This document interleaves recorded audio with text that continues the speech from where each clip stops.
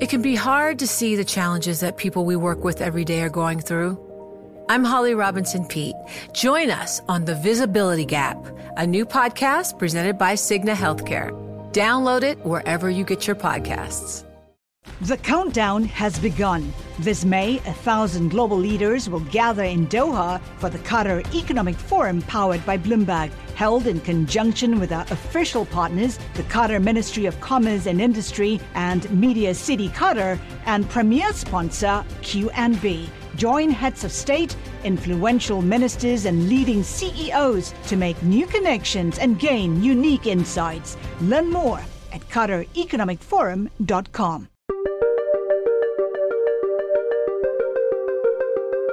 Welcome to Prognosis. I'm Laura Carlson. It's day 40 since coronavirus was declared a global pandemic. Our main story: opioid addiction had ravaged large parts of the country before coronavirus came along. Now, those in recovery face a double whammy from the outbreak: increased vulnerability to the illness and limits on addiction treatments that can only be done in person. But first, here's what happened today.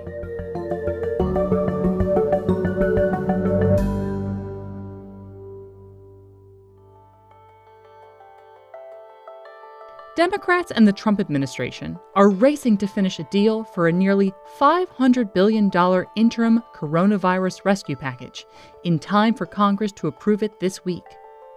The two sides have yet to hammer out many of the details. Democrats and Republicans disagree about a formula to distribute healthcare aid to states and which agency should oversee a stepped-up testing program, according to people familiar with the discussions. The package would inject billions into the tapped-out Paycheck Protection Program, which aims to help small businesses keep paying workers. The SBA program has already exhausted the $350 billion it was allotted just weeks ago. It also includes funding for hospitals, particularly in rural areas, and a testing program. Over the weekend, a handful of small protests against lockdown measures were met with support by President Donald Trump. That support goes against the guidance of his own administration's experts. Dr. Anthony Fauci, the country's top infectious disease expert, said today that reopening too soon would damage the economy in the long run, not just public health. Fauci was asked on ABC's Good Morning America to respond to protesters who resisted stay-at-home orders with chants of "Fire Fauci."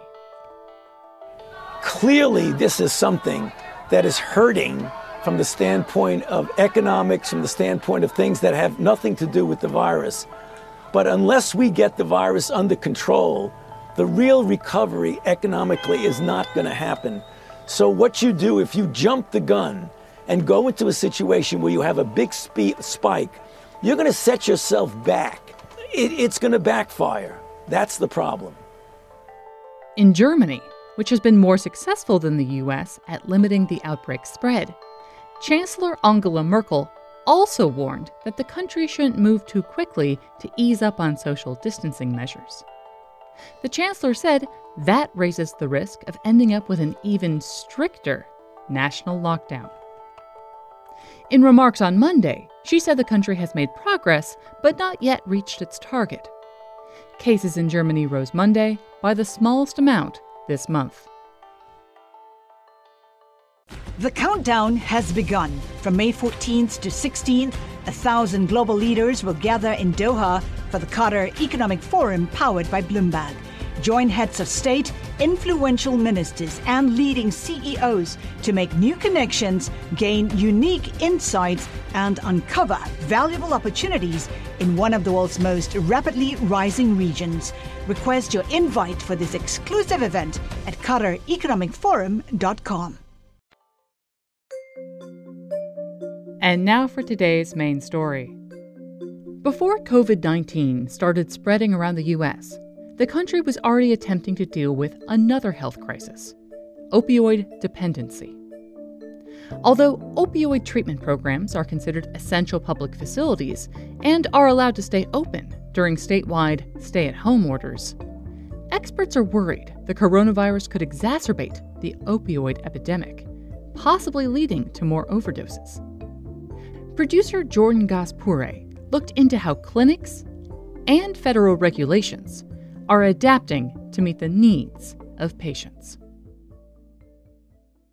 For some patients with opioid use disorder, getting their daily dose of methadone, the prescription drug typically used to treat opioid dependency, is an essential part of their lives. But now, standing in line or being in a crowded waiting room at an outpatient treatment program could increase the risk for COVID-19 infection.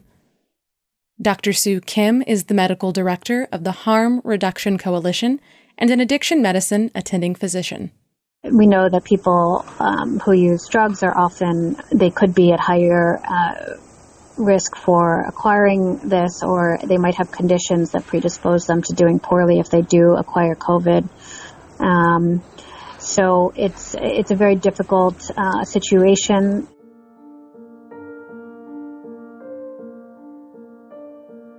Those with opioid use disorder are already more at risk of homelessness and incarceration than those in the general population. Now, they may be unable to get necessary medications and treatments vital to their recovery. In the U.S., methadone can only be dispensed at highly regulated and monitored opioid treatment programs. There are nearly 2,000 of these programs across the country that see thousands of patients.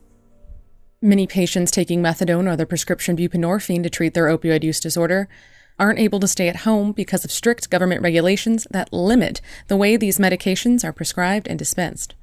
Before the coronavirus pandemic, some patients, over time, were able to take home a limited number of doses because they gained the trust of the clinic.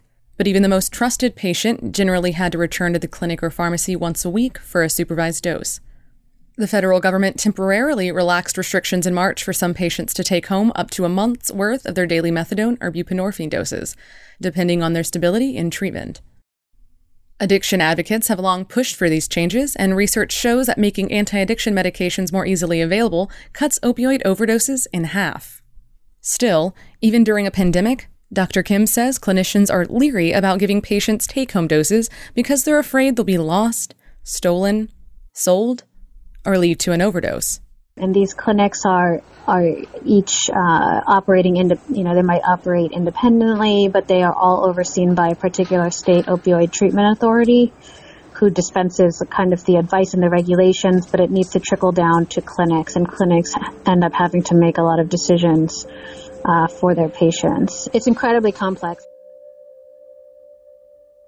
Opioid treatment facilities around the country have had to change their rehabilitation techniques in the face of the coronavirus pandemic. New patients can now be prescribed buprenorphine virtually or by phone, but for people recovering from opioid use disorder, the new guidelines have been inconsistent.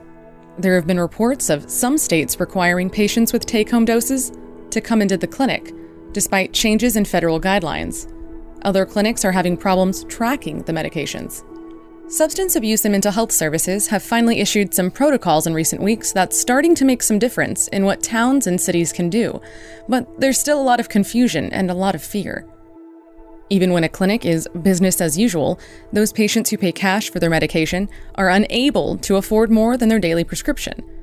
I recently spoke with Melissa Dunford, who started the Faces of Opioids Facebook group in 2017 for those who have been affected by the epidemic, after a friend fatally overdosed. She's heard stories from some of the members who have no recourse but to find the money or forgo life-saving treatment.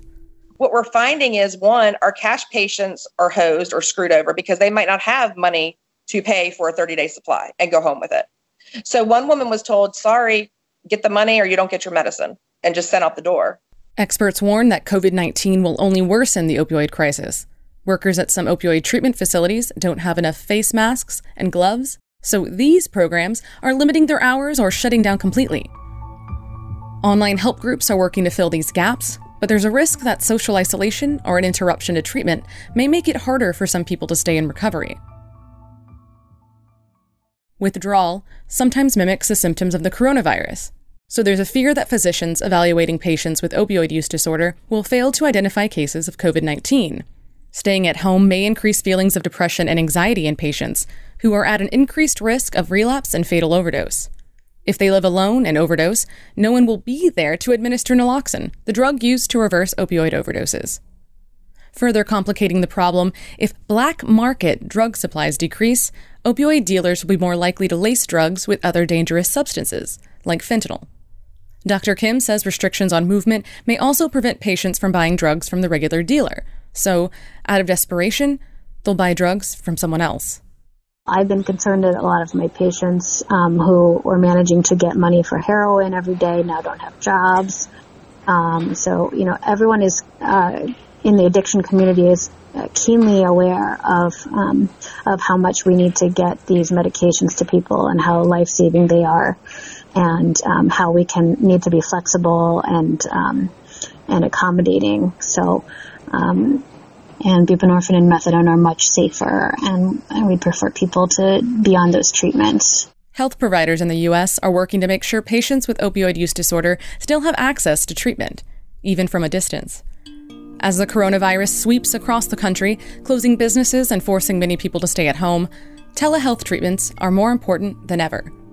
Social isolation and an overburdened health system could undermine years of progress officials have made in addressing the opioid crisis. There are fears that even once the coronavirus is over, it will continue to have profound effects on people with opioid use disorder.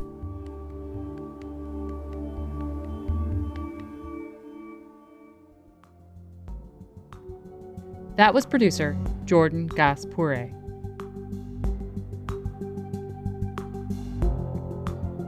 That's our show for today. For more on the outbreak from 120 bureaus around the world, visit bloomberg.com/coronavirus. And one small favor. If you appreciate the show, please leave us a review and a rating on Apple Podcasts or Spotify. It's the best way to help more listeners find our global reporting. The Prognosis Daily Edition is hosted by me, Laura Carlson. The show was produced by me, Topher Forhes, Jordan Gaspure, and Magnus Henriksen. Today's main story was reported by Jordan Gaspure. Original music by Leo Sidran. Our editors are Francesca Levy and Rick Shine. Francesca Levy is Bloomberg's head of podcasts. Thanks for listening.